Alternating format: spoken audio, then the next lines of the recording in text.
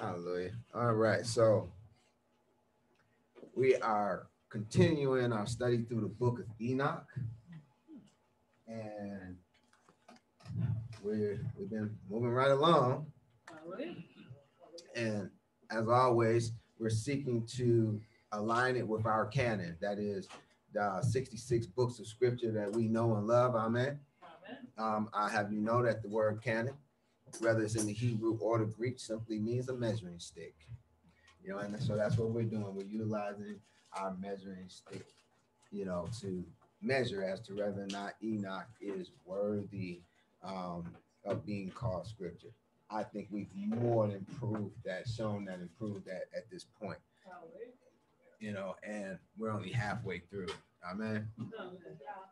So today is no exception. We're going to continue on in this vein. And today we are going to be looking at chapter 42. How about that? 42 is the number for the day. We got Psalms 42 and then we're in chapter 42. That's good. Yes. All right. So let's jump right in.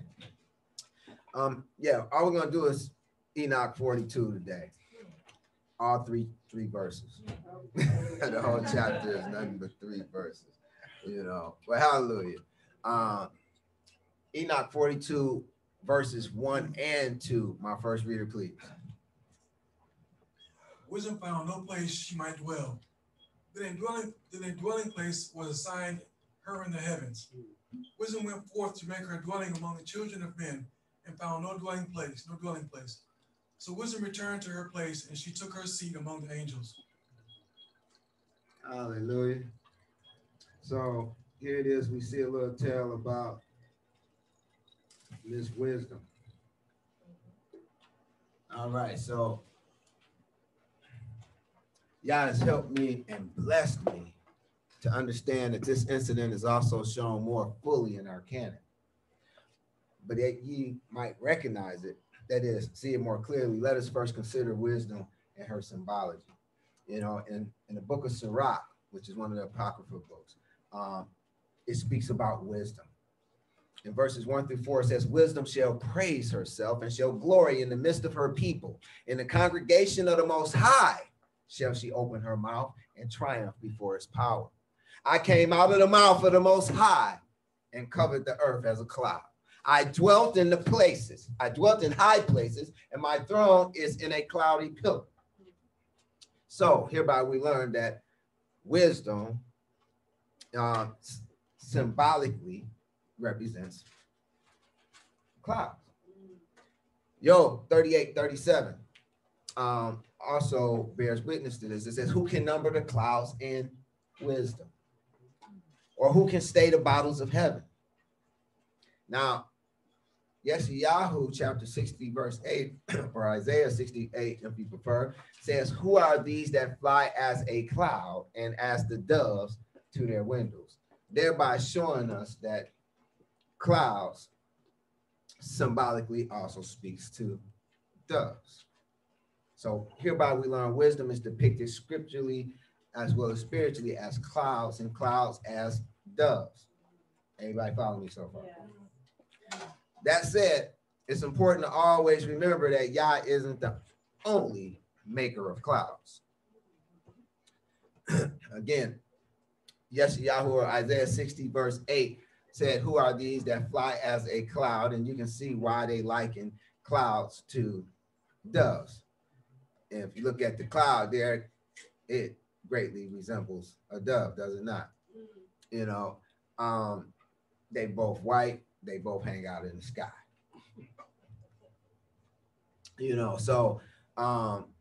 Yes. So Isaiah 68 says, who are these that flies a cloud and as the doves to their windows? So this is an important tidbit, when you're in the world of scripture, and, just for the visitor's sake, I just want you to know, like, we hold to scripture being a world in and of itself, and in that respect, scripture defines scripture. Now, as I said, there's more than one type of cloud, though. There's a cloud from above and there's a cloud from below.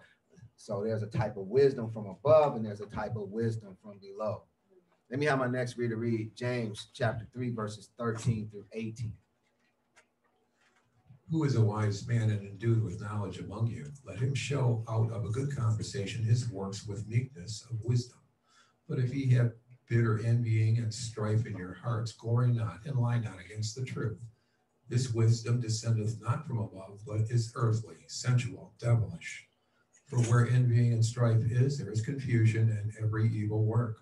But the wisdom that is from above is first pure, then peaceable, gentle, and easy to be entreated, full of mercy and good fruits, without partiality and without hypocrisy. And the fruit of righteousness is sown in peace of them that make peace. Hallelujah. So, hereby we learn that there's a wisdom that's descended not from above, but it's earthly, sensual, devilish. And there is a wisdom that is from above, that is pure, that's peaceable, gentle, and easy to be entreated, full of mercy, good fruits, without partiality, without hypocrisy. And the fruit of righteousness is sown in peace with them that make peace. You know, so we have a wisdom from above, we have a wisdom from below. Amen. So hereby we learn that there is a wisdom from above as well as a wisdom from below. It's important that we don't get the two mixed up or think that they're both equal. And this, unfortunately, is what happens in our day and time quite a bit. You know, so as a sidebar, we're going to take a little more in-depth look at this. For in this picture, you can see, you know, a type of both. You can see a type of wisdom or clouds from above and a type of wisdom or clouds from below. Amen. You know, and when they're just up in the sky, it's kind of hard to discern, right? You know, but there is one that comes from below and one that comes from above. You know, and so we want to be able to distinguish betwixt the two, because one will lead you to Yah and the other one will lead you to the other guy, H-E double hockey sticks, right? You know, so we want to definitely be able to discern betwixt which wisdom we are adhering to. You know, and just like they look the same, they also sound the same. Say loud. You know, and so it can be somewhat, you know, difficult to distinguish the two. Now, scripture also teaches us that men can be types of clouds. Amen. It says in Jude 1:12, it says, these men are hidden reefs, clouds without water, carried along by winds, autumn trees without fruit, devilly dead and uprooted. You know, and yeah, you can tell Jude did not care much for these type of guys, right? You know, but what we want to focus in on is they're clouds without water. You know, water represents what? Truth. So what we're looking at is they're men without truth. You know, carried along by winds. That's important. You know, what's another word for winds? Winds represent what? Spirits. All right. So here it is. We have men that are men without truth that's carried along by spirits. Everybody with me? All right. Now, just so happens that 2 Peter also speak about these very same guys that's been spoken of here in Jude 1:12. And it speaks very similarly, you know, but I'm going to show you just a step further, you know, as to what type of clouds they are. Now pay close attention that it says they are clouds without water, carried along by winds. Now I'm going to show you what type of winds that carry them along. And this found in 2 Peter 2:17. It says, these are wells without water. Take note. Again, the water is lacking, no truth, right? Clouds that are carried with a tempest, to whom the midst of darkness is reserved. Now, if you look up this word tempest, you'll find that it speaks to a whirlwind, i.e. a tornado. Okay, now the interesting thing about tornadoes is that they come after the rain is gone. You know, they come after the rain is gone. They're clouds without water. You know, but they come with heavy, heavy winds. You know, we know how damaging tornadoes can be. Amen. You know, but they are simply clouds carried about by wind. And they're made into a whirlwind or a tornado. And these are the type of men that's being spoken of in Jude 1:12 and 2 Peter 2:17. They're carried about by spirits. And, you know, most of your tornadoes, you're going to see that the clouds are very darkened, you know, because they're carried about by dark spirits, unclean spirits. Can everybody see that? You know, so this also speaks to that wisdom that is from below. You know, because you have spirits that's from above and spirits that's from below. Amen. You know, and these speak to those that are from below, that influence men and take them in different places to cause destruction. You know, and so very important that we understand that, be able to see, you know, what's being spoken of here. We're talking about men that's walking around, you know, preaching and teaching and have no truth. Have no truth. They have no water. You know, they're just being carried around by winds, by unclean spirits. You know, and it actually speaks to them being within our midst. Amen. You know, so that's something to take into account, especially seeing that we know the parable of the wheat and the tares, right, which speaks to the kingdom of heaven, and tells us that, hey, the wheat and the tares, they grow up together. They're right there together. So it aligns right with that. Now, you know, inspired writers, you know, it tells us that all of scripture is inspired. But there's a lot of other writings that's inspired as well. You know, and we know like those writings that was inspired of Yah was inspired of wisdom that was from above. But there are also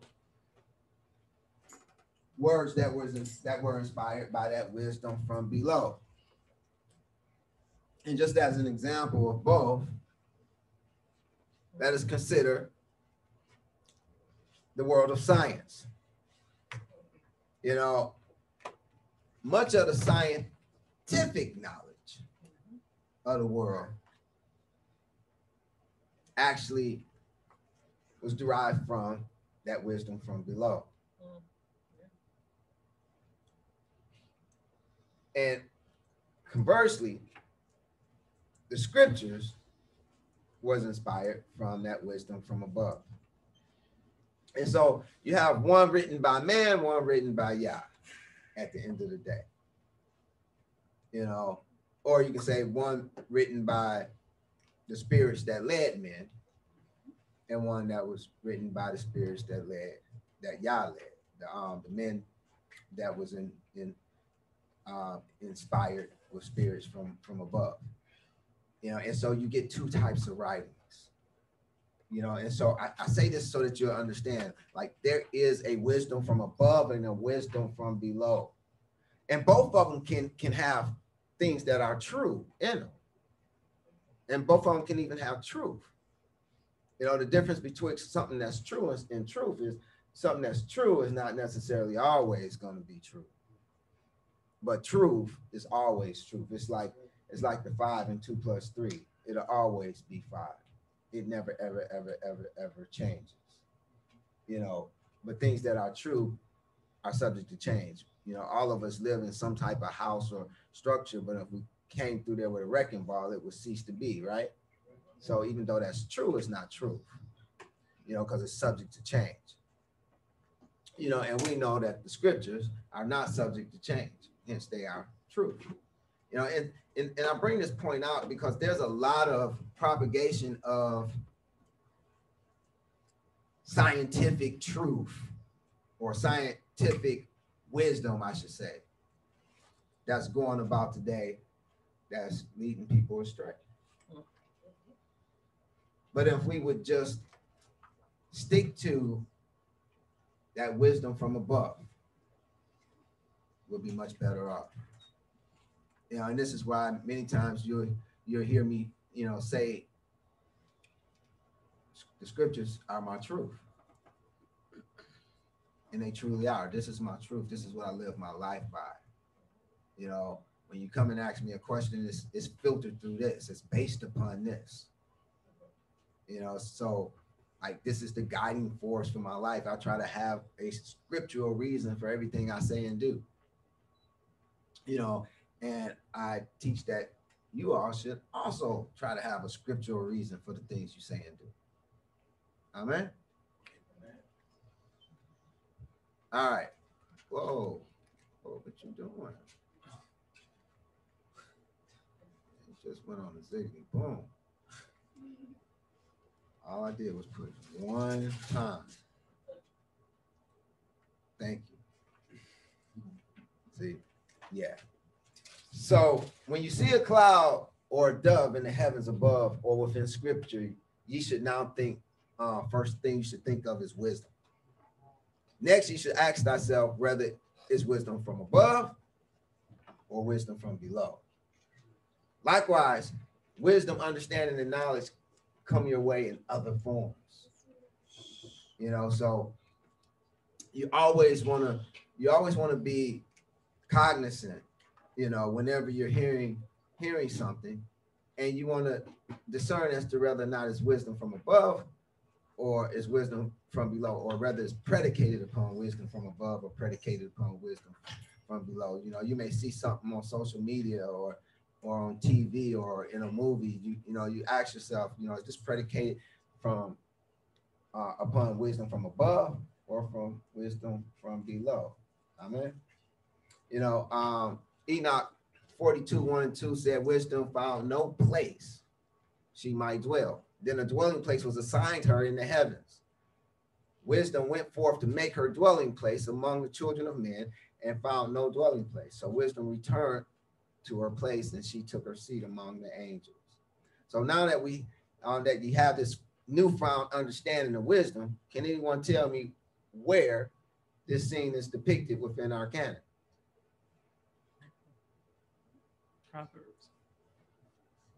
Proverbs, that's a good try, but not so. Yeah, it's kind of sitting right there. You know, it wasn't supposed to be. You know, it actually wasn't supposed to be. You know, so like, yeah, my PowerPoint is acting up. You know, so just excuse me. It just yeah, totally threw everything off. Okay, so yes, it's depicted within our canon in the book of Genesis, chapter 8, verses 8 and 9. It says, also he sent forth a dove. Now we know the dove represent what? All right. You know, now he sent forth a dove from him to see the waters, to see if the waters were abated from off the face of the ground. But the dove found no rest for the sole of her foot, and she returned unto him into the ark, for the waters were on the face of the whole earth. Then he put forth his hand and took her and pulled her in unto him into the ark. Can you see that this is synonymous with what we're being told in Enoch 42? Wisdom went forth to make her dwelling among the children of men. She found no dwelling place. Yeah. The dove went forth, to find rest for the sole of her feet, but she didn't find no place to rest, no dwelling place. He says, so wisdom returned to her place and took her seat among the angels, even as the dove returned unto Noah in the ark.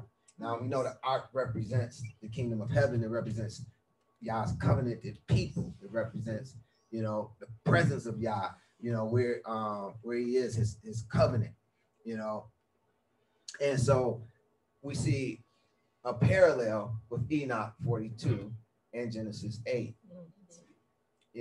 and I just thought that was one of the most yawsome things I've seen in quite a while, so, that really had me up in arms and running around my office, but I'm okay today. That was, now also take note that wisdom, seems to be an angel. She took her place amongst the who? The angels, right? All right. Now, Enoch 42:3 says, and unrighteousness went forth from her chambers, whom she sought not, she found, and dwelt with them as rain in a desert, like dew on a thirsty land. Now, knowing wisdom from above is symbolized by clouds and doves, it should now be clear as to what the, I messed up, to what unrighteousness represents, but yeah, the answer's in there. It represents the raven that's found in Genesis 8. You can tell I was rushing, right? I was trying to get here. So in Genesis 8, 6 and 7, it says, and it came to pass at the end of 40 days that Noah opened the window of the ark which he had made, and he sent forth a raven, which went forth to and fro until the waters were dried up from off the earth. Now, I pray that you can see that this raven represents unrighteousness that went forth from her chambers.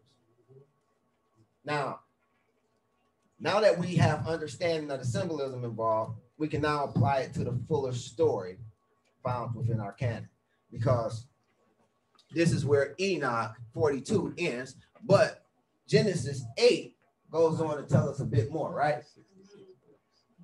So Genesis 8, 6 through 8 says, and it came to pass at the end of 40 days that Noah opened the window of the ark which he had made, and he sent forth a raven which went to and fro until the waters were dried up off the earth. Also, he sent forth a dove from him to see if the waters were abated from off the face of the ground. Everybody got that, right? Yeah. All right. Okay, according to Enoch 42:3, what does the raven represent? Unrighteousness. And from Genesis, represent from Genesis, and to whom is the raven sent forth to? Say again. The earth. The raven was sent forth to the earth. Everybody see that? Yeah. To whom was the dove sent to? The face of the ground. See, now, unless you know the difference betwixt the earth and the ground, this makes no sense. Most people think, okay, it's the same thing. They just keep it moving while they're reading, right? But we've learned that there's a difference. There's a distinction betwixt the earth, Eretz, number 776, and the ground, Adamah, number 127, right? So the earth represents what? Yes, the world at large. And the ground represents what? The church. So when we're talking about the face of the ground, we're talking about the minds of the people within the ecclesia or the church of Elohim. Everybody with me? Yeah. And we're talking about the earth, we're talking about the world at large. Everybody still with me? Yeah. All right. And so usually the KJV distinguishes them, in this manner. Calls the Eretz earth and calls out of my ground. most of the time, but not all the time. You know, that's translators, you know, didn't quite understand that or something because they didn't do it all the time. But a lot of the times they did. And in this case, they did. Okay, so here it is. We're told that the raven is sent to the earth, right? And the dove is sent to the face of the ground or to the minds of the people in the ecclesia, in the church, right? All right, now I want you to consider verse 9. It says, but the dove found no rest for the sole of her foot. And she returned unto him in the ark. For the waters were on the face of the whole earth. And then he put forth his hand and took her and pulled her in unto him into the ark. So why did the dove find no rest for the sole of her foot?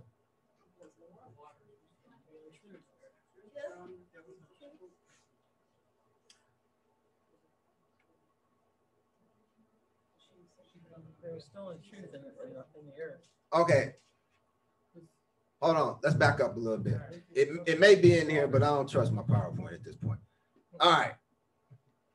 Let's go back to verse 7. It says he sent forth the raven, which went to and fro until the waters were dried up from off the earth, right? All right. So where did the raven go? To the earth. Is that everybody in agreement with that? Because he didn't. He didn't. According to Enoch 42 verse 3, where did the raven go to? Let's go back. Take note, 42 verse 3, it says, and unrighteousness went forth from her chambers, whom she sought not, she found, and dwelt with them. Who was she sent to? The unrighteous, the world at large, right? But whom she sought not, who wasn't she sent to? Who wasn't she looking for? The righteous, the church, right? The ecclesia of Yah, that's who she wasn't sent to, but whom she sought not, she found and dwelt with them. Everybody see that? Yeah. All right, now we're going to take it one step further. How did she dwell with them? As rain in a desert, like dew on a thirsty land. Now, with that in mind,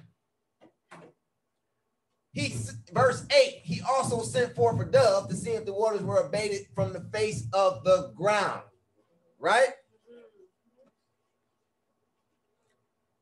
Verse 9, but the dove found no rest for the sole of her foot. Why didn't she find rest for the sole of her foot? Because of what? Yes, because the raven was as rain on the ground. It was like rain and dew. So the ground was still wet. Can you see that? You know, so I pray that you can see that, because that's huge. You know, because the raven went to the wrong place. You know, where the raven wasn't trying to go, they grabbed hold to the raven and they soaked up the raven. They grabbed hold of the raven. They held on to the raven. Raven was trying to go to the world at large, to the unrighteous, but the church grabbed hold to it. And they became wet by the rain, like the rain and the dew. Can you see that?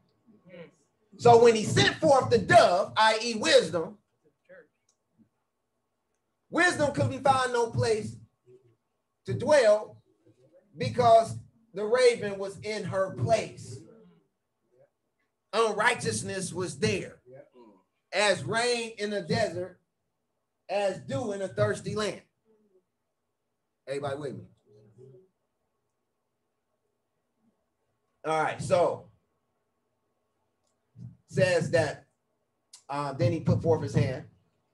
It says, for the waters were on the face of the whole earth, and these are the waters that was on the face of the ground, you know, as well as the rest of the earth was that unrighteousness. Then he put forth his hand, took her, and pulled her in unto him into the ark. Now, this happened again later within our canon. Can anyone tell me where, when, and with whom?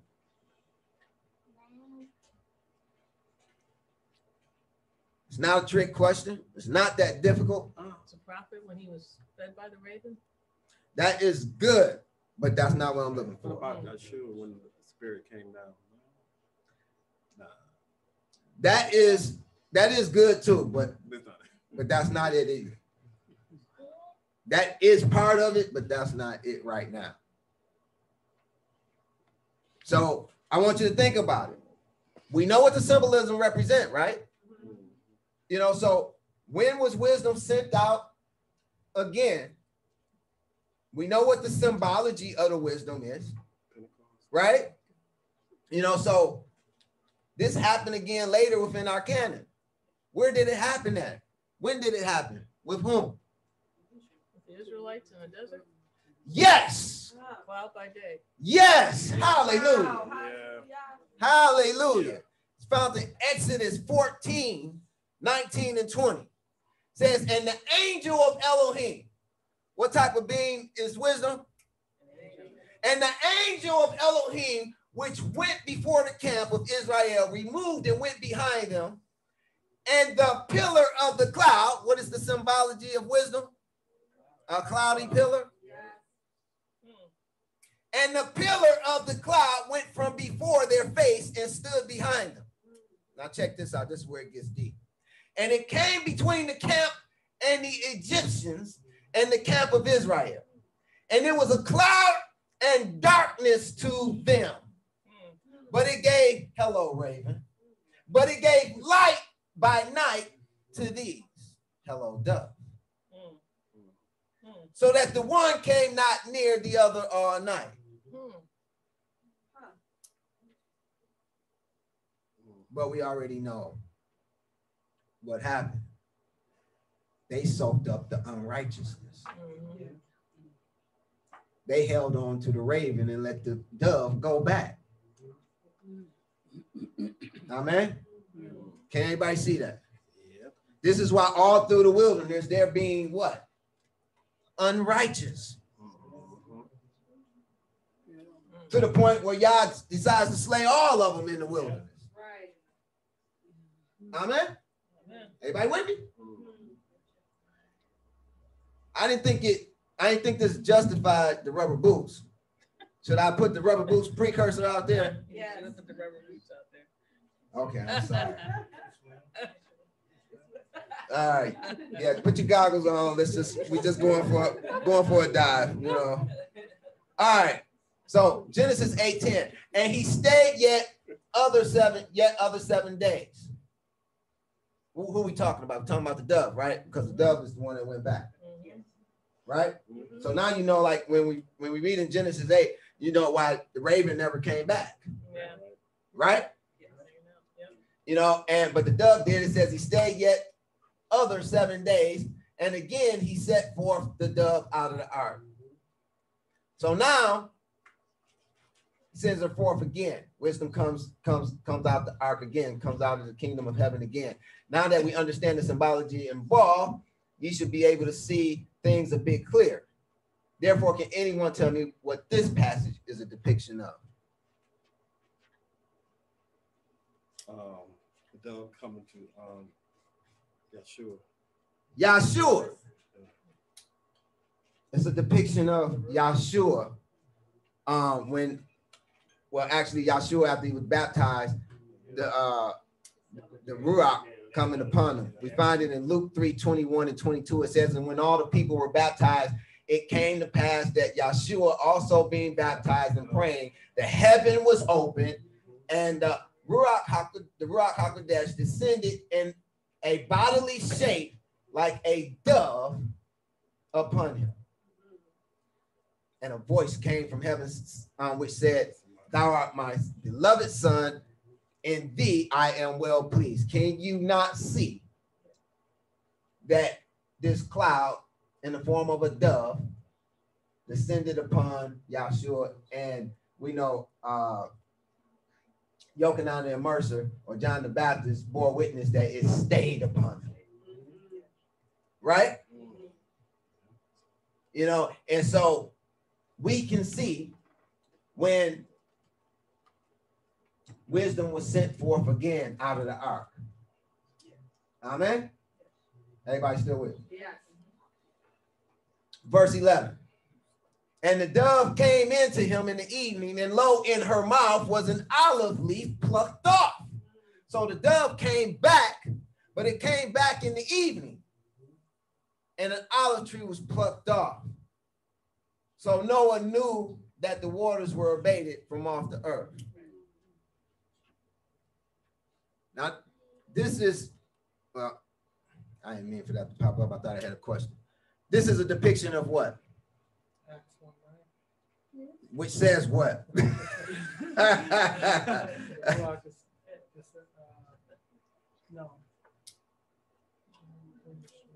Huh? Yeah, can't remember, huh?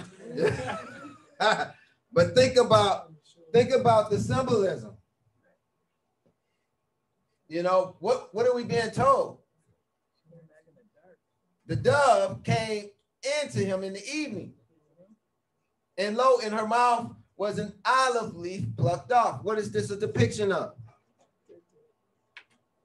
Say again. Bringing in of Israel. Israel. Yeah, bringing in Israel. The bringing in of Israel. Israel. And Nah. Pentecost. No. Olive. The olive leaf, no more rain. Understanding. Okay, y'all guessing All now. right. All right, so this is a depiction. This is a depiction of the ascension of Yahshua. Ascension of Yahshua. Absolutely. Acts 1:9.